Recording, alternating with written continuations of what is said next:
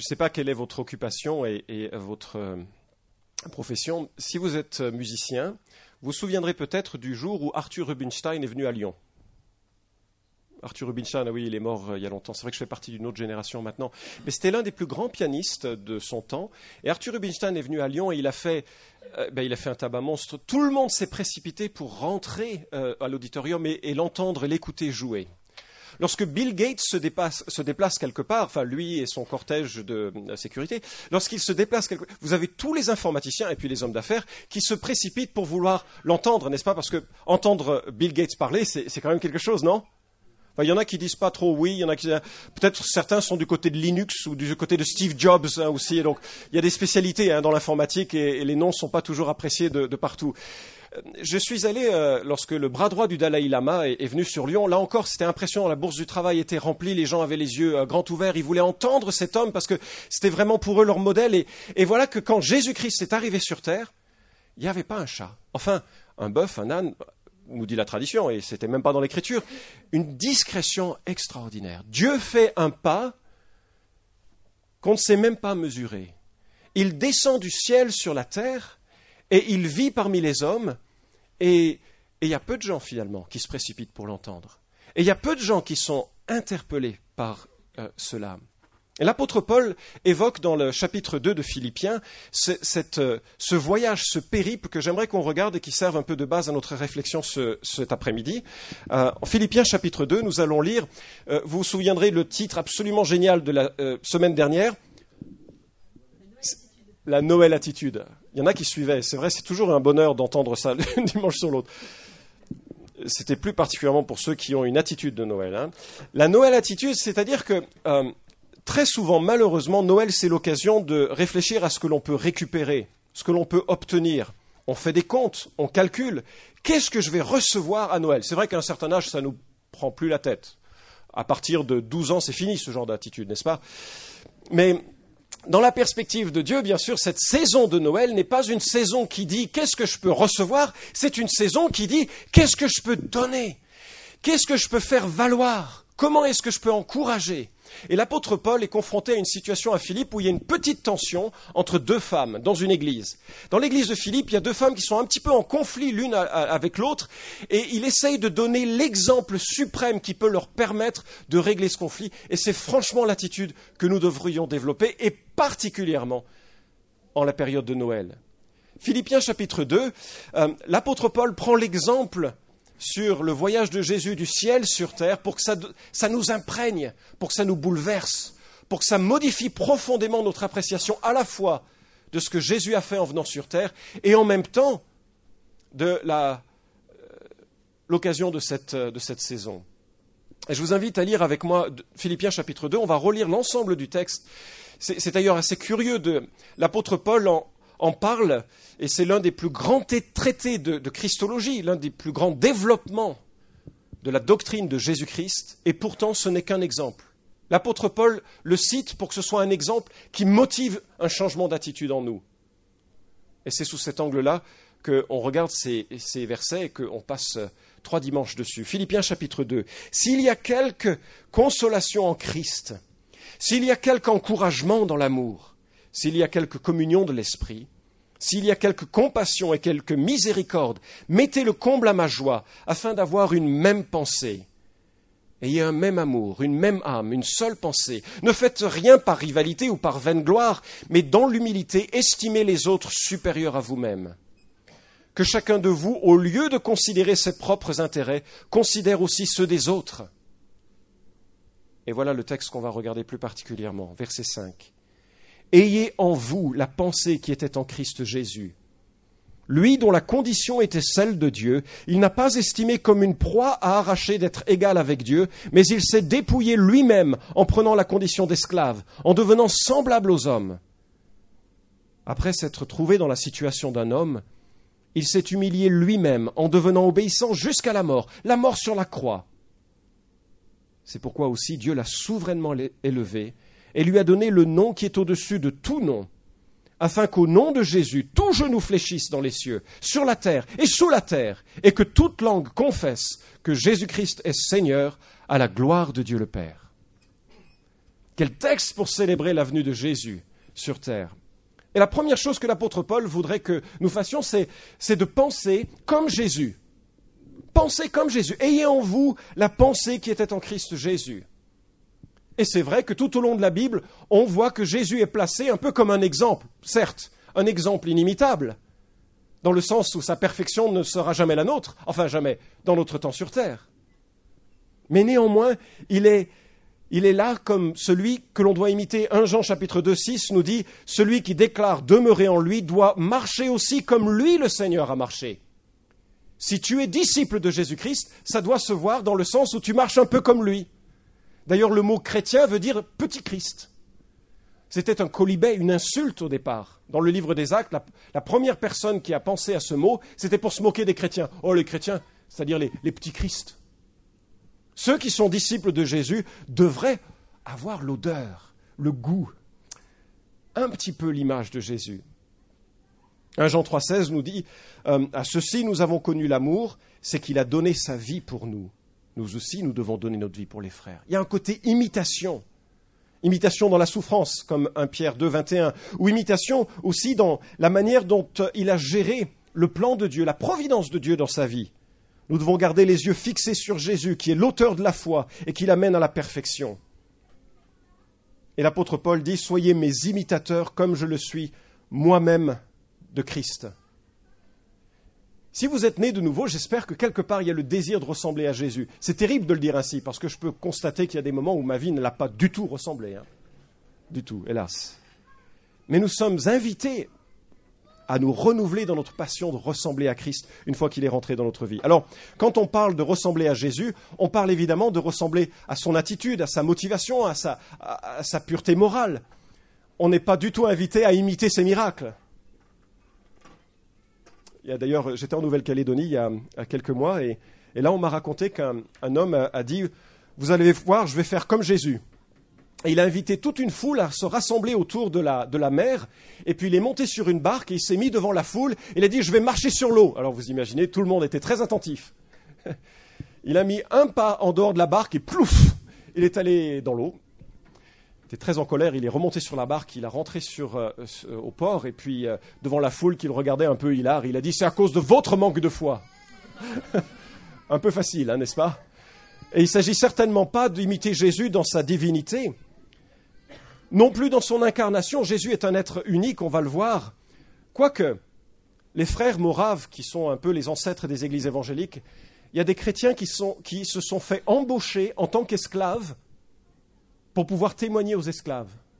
Je trouve extraordinaire cette démarche. Parce que ce n'est pas les esclaves... l'esclavagisme était terrible et les esclaves étaient réellement des objets. Et ils ont demandé à intégrer le groupe des esclaves pour pouvoir vivre avec eux et leur témoigner de l'amour de Jésus. Remarquable. Remarquable. Paul nous dit ici de penser à Jésus, refléter son attitude, et je pense notamment lorsqu'il prend de l'eau et lave les pieds de ses disciples. Je ne suis pas étonné qu'il nous demande de faire ce geste, parce que c'est vraiment en cela qu'on voit à quel point on doit s'humilier les uns devant les autres, et puis pratiquer des gestes symboliques qui montrent que l'on est vraiment frères les uns des autres, qu'on doit se pardonner et se laver les pieds les uns des autres. Nous ayons invité à penser comme Jésus, nous on donne un peu le parcours de Jésus. Verset 6, « Lui dont la condition était celle de Dieu, il n'a pas estimé comme une proie arrachée d'être égal avec Dieu. » Il y a là dans ce verset 3 affirmations qui soulignent que Jésus est Dieu. La première, c'est que le terme « condition », en grec « morphé », ça nous a laissé morphologie, c'est l'idée de réalité. Il est la réalité même de Dieu, lui qui était en condition divine. Il était l'exact morphé de Dieu. Le verbe « être » est un participe présent. Vous comprenez tout de suite ce que ça veut dire. C'est une identité continue. Il était de toute éternité de cette condition-là. Et puis, troisième expression de sa divinité, il était l'égal de Dieu. Il est l'égal de Dieu. Quand Jésus vient sur terre, ce n'est pas un ange qui se déplace, comme le disent les témoins de Jéhovah. C'est pas un super prophète qui arrive, comme certaines personnes disent, ouais, Jésus c'était un type bien. Non, non, c'est pas du tout ça que la Bible nous permet de croire. C'est Dieu qui vient en personne sur terre. Et il n'a pas estimé comme une proie arrachée d'être égal avec Dieu. C'est-à-dire que il a accepté de se dépouiller de quelque chose. Lorsqu'il vient sur terre, il se dévêt, il enlève le vêtement de sa gloire. Il n'enlève pas sa divinité. D'ailleurs, à plusieurs reprises, Jésus manifeste les attributs de la divinité. Il exprime son omniscience. Lorsqu'il dit à Pierre, bon, tu vas prendre un poisson, là-bas, il y aura une pièce d'argent dedans. Ça ne se trouve pas généralement, ce genre de choses, dans les poissons. Il manifeste sa toute-puissance. Au moment d'une tempête, il calme l'orage d'un mot. Calme plat. En une fraction de seconde, on passe de la tempête au calme plat. Toute-puissance. Il prend même le nom de Dieu. À un moment donné, il dit « Je suis », et tout le monde tombe par terre.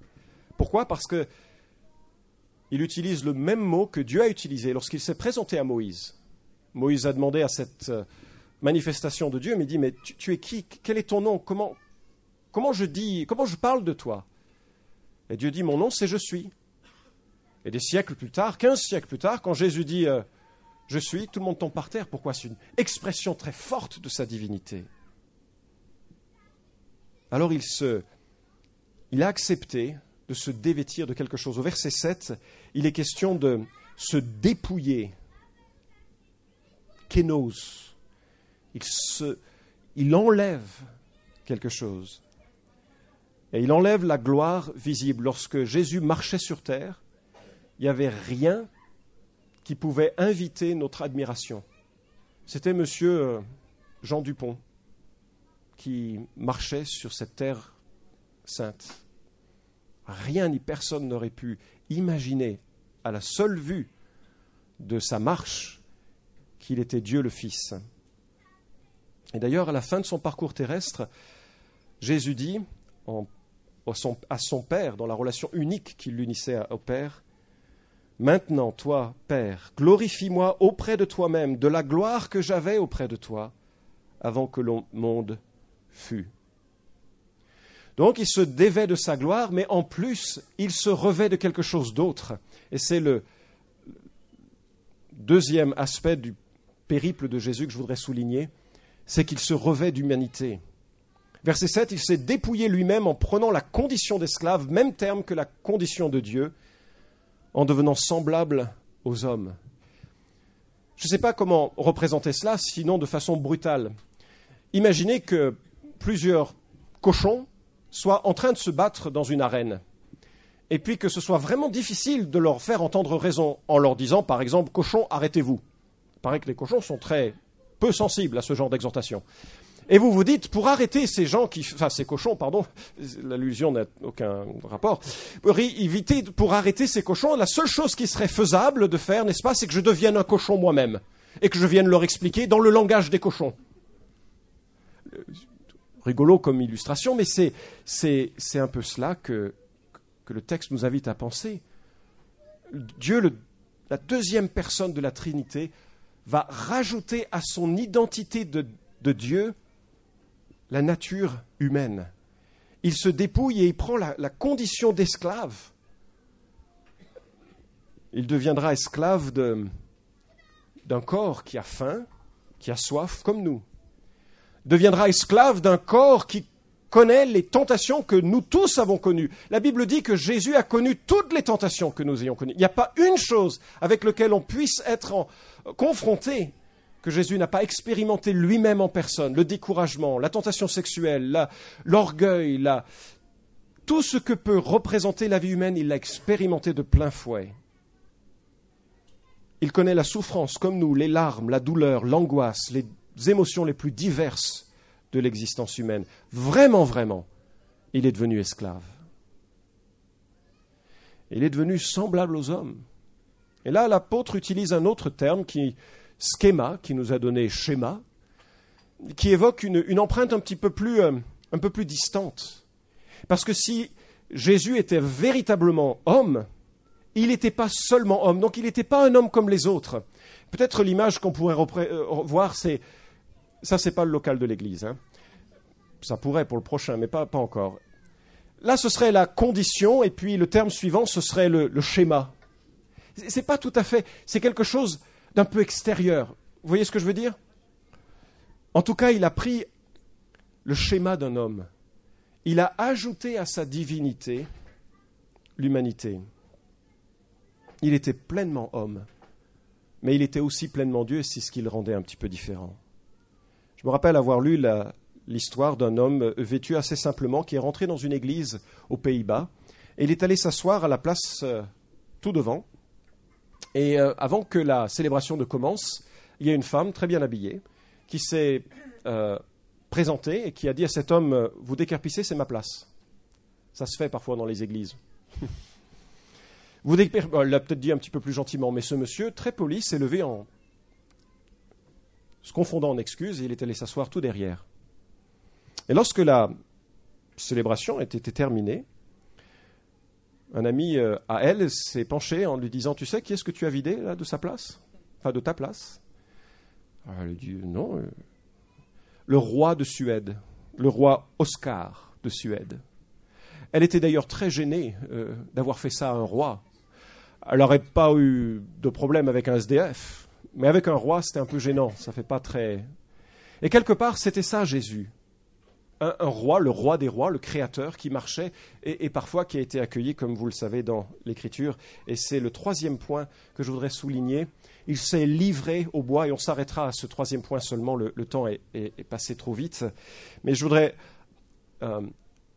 observer avec vous la finalité de cette incarnation. Si Dieu, pour ce premier Noël, s'est déplacé du ciel, ce n'est pas pour qu'on puisse avoir des enfants qui racontent la belle histoire avec des petits chants bien jolis et puis qu'on se dise c'est trop bien de s'échanger des chocolats. Si Dieu s'est déplacé du ciel, c'est pour un cadeau dont je ne sais mesurer la taille. Et peut-être qu'il me faudra l'éternité, et qu'il nous faudra l'éternité pour en comprendre la taille.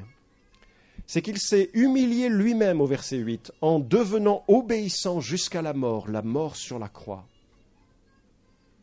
Son abaissement, son humiliation a culminé avec sa crucifixion.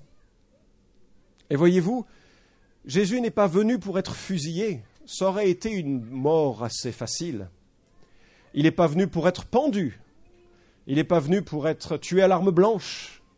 Mais il est venu pour connaître la mort qui est la plus terrible que l'homme ait pu inventer. La mort sur la croix était bien sûr d'une violence inimaginable, qu'on ne connaît plus, heureusement. Mais elle l'était aussi par tout ce qu'il a subi avant, la flagellation. Vous avez peut-être vu le film La Passion de Mel Gibson, et encore, ce film représente très peu de ce qui est la réalité de ce qu'il a vécu. Et puis sur ses plaies ouvertes dans le dos, on a placé un manteau qu'on a arraché lorsque le sang avait séché. Et puis son cuir chevelu a été découpé, lacéré par une couronne d'épines, et puis il a porté ce bois, et puis il a été cloué sur la croix, et probablement à ce moment-là, il était dévêtu, peut-être entièrement, peut-être très peu vêtu. C'était humiliant, la mort sur la croix. Ce n'était pas simplement de faire du mal, même si le mal était tellement, tellement là, mais c'était aussi pour humilier, pour abaisser, rabaisser.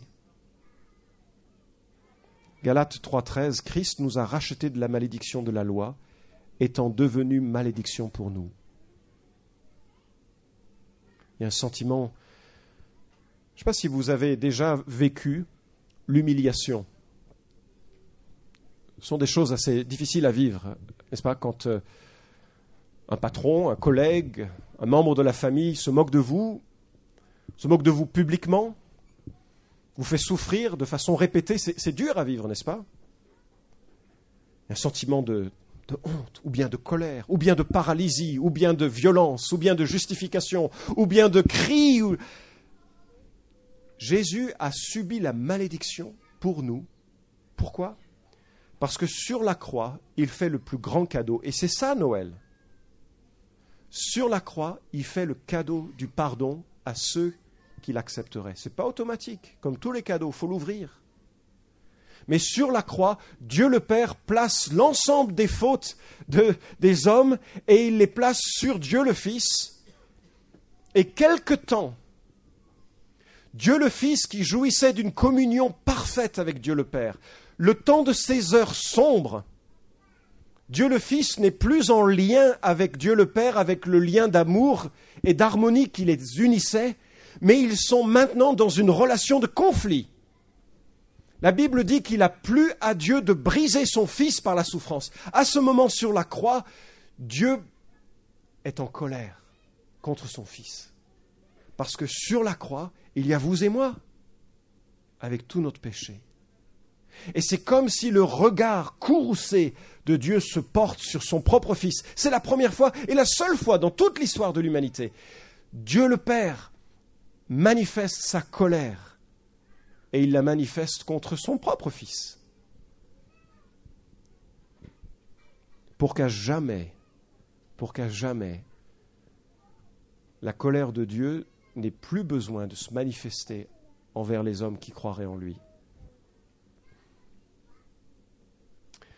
C'est quand même surprenant, cette incarnation. C'est plein de contrastes. Dieu qui devient homme, le grand qui devient petit, le libre qui devient esclave, l'esclave qui est libérateur, le juste qui est condamné, le glorieux qui se laisse moquer par les hommes, le condamné qui pardonne. Si Dieu est descendu du ciel pour sauver, croyez-vous qu'il y a un autre moyen d'être sauvé?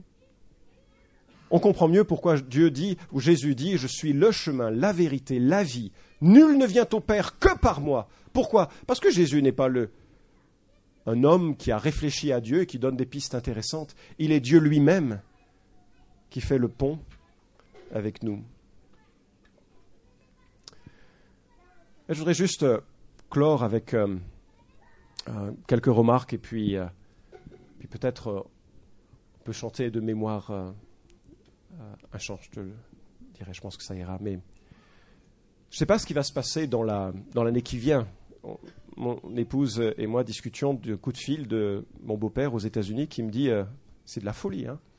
Il y a 2 de ses gendres qui ont perdu leur boulot, il y a plein de restaurants qui ferment, il y a plein d'entreprises qui ferment. Enfin, c'est très visible, la catastrophe. Il y a probablement un effet domino de toute l'assurance des hommes et des femmes qui pensaient qu'avec un peu d'argent, ils pourraient encore vivre correctement, est en train de s'effilocher, s'effondrer et réaliser que il n'y a pas grand-chose qui demeure sur cette terre, n'est-ce pas? Pas grand-chose qui demeure. Puis quel bonheur d'avoir saisi la main de Jésus. Quel bonheur de pouvoir contempler un Dieu qui s'est humilié parce qu'il nous a aimés et qui nous invite à prendre sa main et à le suivre. J'espère que c'est votre expérience. J'espère que vous êtes nés de nouveau. J'espère que vous avez accepté ce cadeau du pardon. J'espère que ce Noël, c'est l'occasion pas de louer Dieu, si vous l'avez accepté. Peut-être vous êtes enfant de chrétiens, mais ça ne fait pas de vous des chrétiens. Dieu n'a pas de petits-enfants. Il n'est pas grand-père, il est père ou il n'est pas père. J'espère qu'en cette saison de Noël, vous pouvez dire, mais Seigneur, ce cadeau de Jésus, je le veux pour moi. Je te demande pardon. Je prie que tu rentres dans mon cœur, que tu effaces tout et je veux vivre à l'image de Jésus. Vous savez, l'apôtre Paul, il cite cet exemple d'humiliation de Christ aussi pour qu'on puisse l'imiter. Et ce sera la dernière conclusion, le dernier point d'application, c'est que j'espère que cet exemple d'humiliation va aussi conduire notre attitude à Noël, n'est-ce pas? Noël, ça ne va pas être ce que l'on peut recevoir, n'est-ce pas? Mais ce qu'on va pouvoir donner. Et que tout au long de l'année, on puisse regarder les frères et sœurs, non pas comme étant des gens en dessous, mais au contraire, des gens qu'on peut aimer, servir, puis se débarrasser de quoi que ce soit, qui soit orgueilleux, pour juste être sur les traces du Seigneur, qui s'est humilié au point de laver les pieds de ses disciples à un moment donné, lui le Maître. On prie.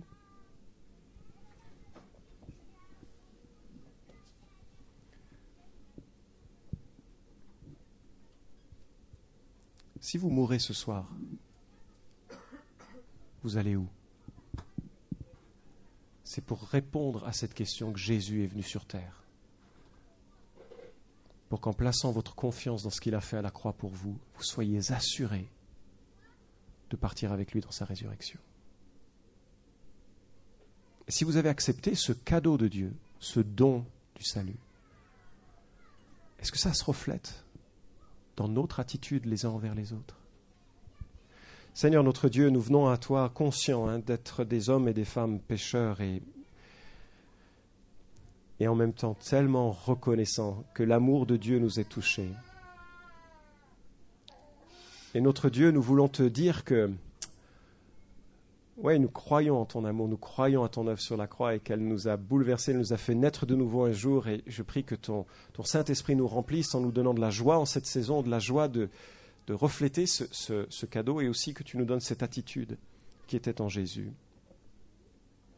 Cette attitude d'humilité dans nos rapports les uns envers les autres. Merci encore de ta bienveillance. Dans le nom de Christ. Amen.